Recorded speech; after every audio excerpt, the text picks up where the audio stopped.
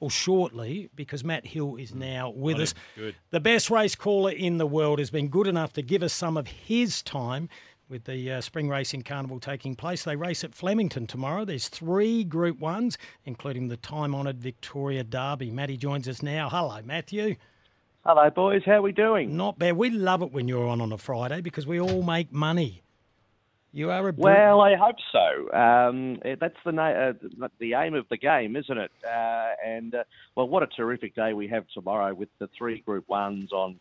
Well, it's almost Coolmore Day. We say Derby Day, but the Coolmore has become such a great race for the 3-year-olds down the straight. There's a little bit of breaking news in the last half an hour. King's Gambit, who was one of the favourites, has been a late scratching, had an elevated temperature this morning, so had a trip to the vet today, and the vet says the horse is unsafe to run. So King's Gambit's not going around. But all in all, it's just got a bit of everything Derby Day. And then, of course, we get the last declarations tomorrow night for the great race, the Melbourne Cup, and we press on to Oaks Day and final day. It's just a great week. That's what I wanted to know about, Matt. Were we to get the final Melbourne Cup field, and does anything that happens on Saturday influence the Melbourne Cup field? So the final race that does influence the Melbourne Cup is the Archer, which is run tomorrow. Alexis? Race number 2. And there's a couple of horses that are just trying to get into the field. Okay. Horses like United Nations, Athabascan, Mostly Cloudy. They're trying to burst their way into the field. And it has been done before, famously in 2000. Brew won the race on the Saturday and qualified for the Melbourne Cup and won the race with Karen McAvoy in the saddle, of course, from the boy from Streaky Bay. But it hasn't happened as successfully over the last few years. But so we'll have a final field of 24, and the barrier draw is taking place at 6:30 after the races tomorrow. So we'll have a final then. All right, let's go through a few of these. You mentioned about the Coolmore. Peter and Paul Snowden had 3 runners. King's Gambit, as you mentioned, has been scratched. What do you like in that race?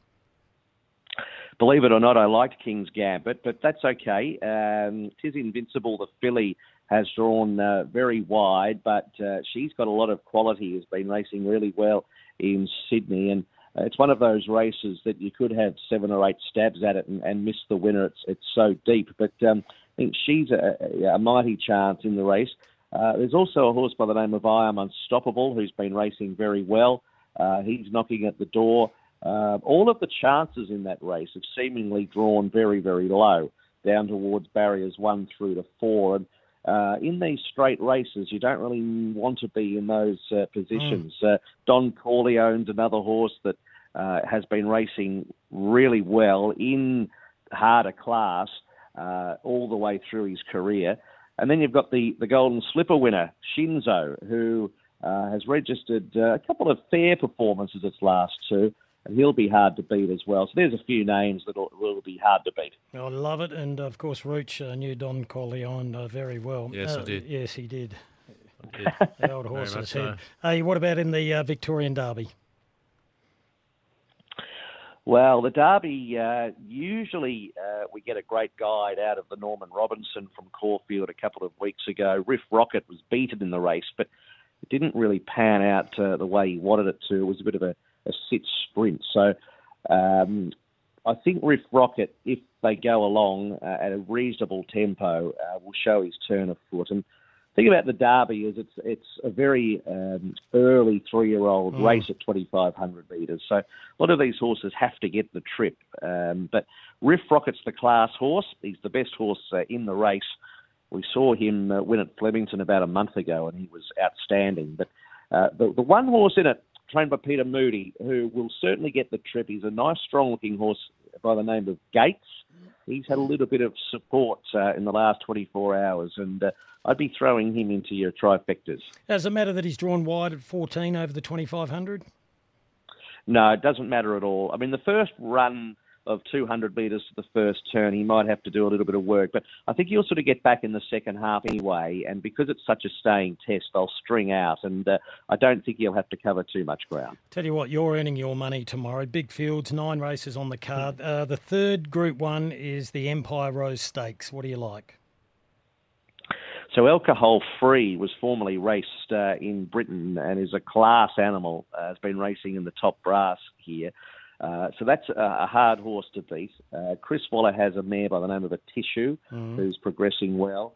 And also Hope in Your Heart, trained by Kerry Parker in New South Wales, has drawn barrier number 1. So she should be able to settle a couple of pairs closer as well. So I think they're the main three. I'm tipping Alcohol Free, which 80,000 people on Derby Day will not be, I can guarantee, by tomorrow. Yeah, she sees some sights over the years, don't you? All right, your best bet on the program tomorrow, or your best two? So Athabaskan in race number 2 is the best bet. I think he was really, really hard done by at Moonee Valley there last week. He should have won the Moonee Valley Gold Cup and never saw daylight.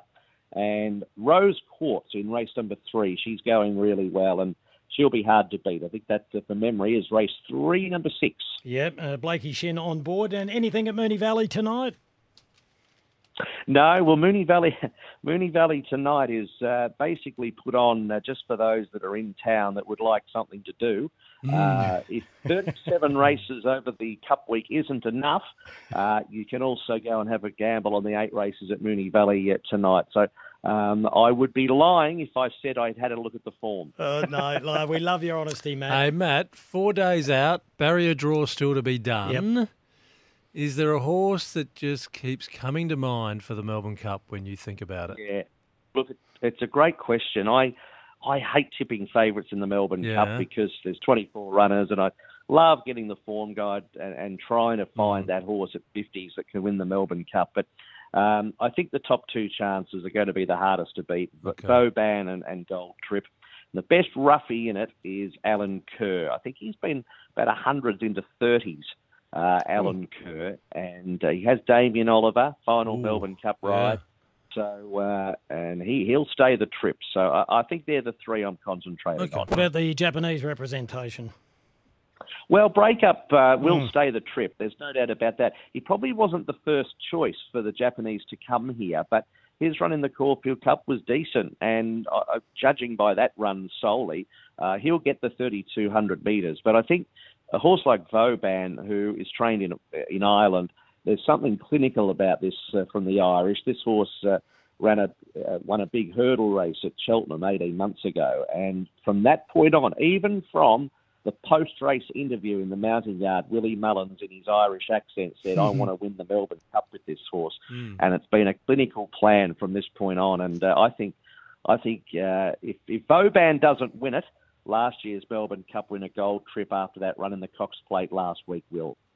Matty, we appreciate your time. As we said, we know how busy you are at this time of the year. We spoke to you 2 weeks ago. You gave us the winner of the Caulfield Cup. You're a genius. Your 2 best tomorrow, race 2, number 3 in Melbourne at Flemington, and race 3, number 6, Rose Quartz. Call well tomorrow. Good luck. Must be a big day tomorrow if I'm talking to you guys. So it's been a pleasure. Thank you. He's a very generous man.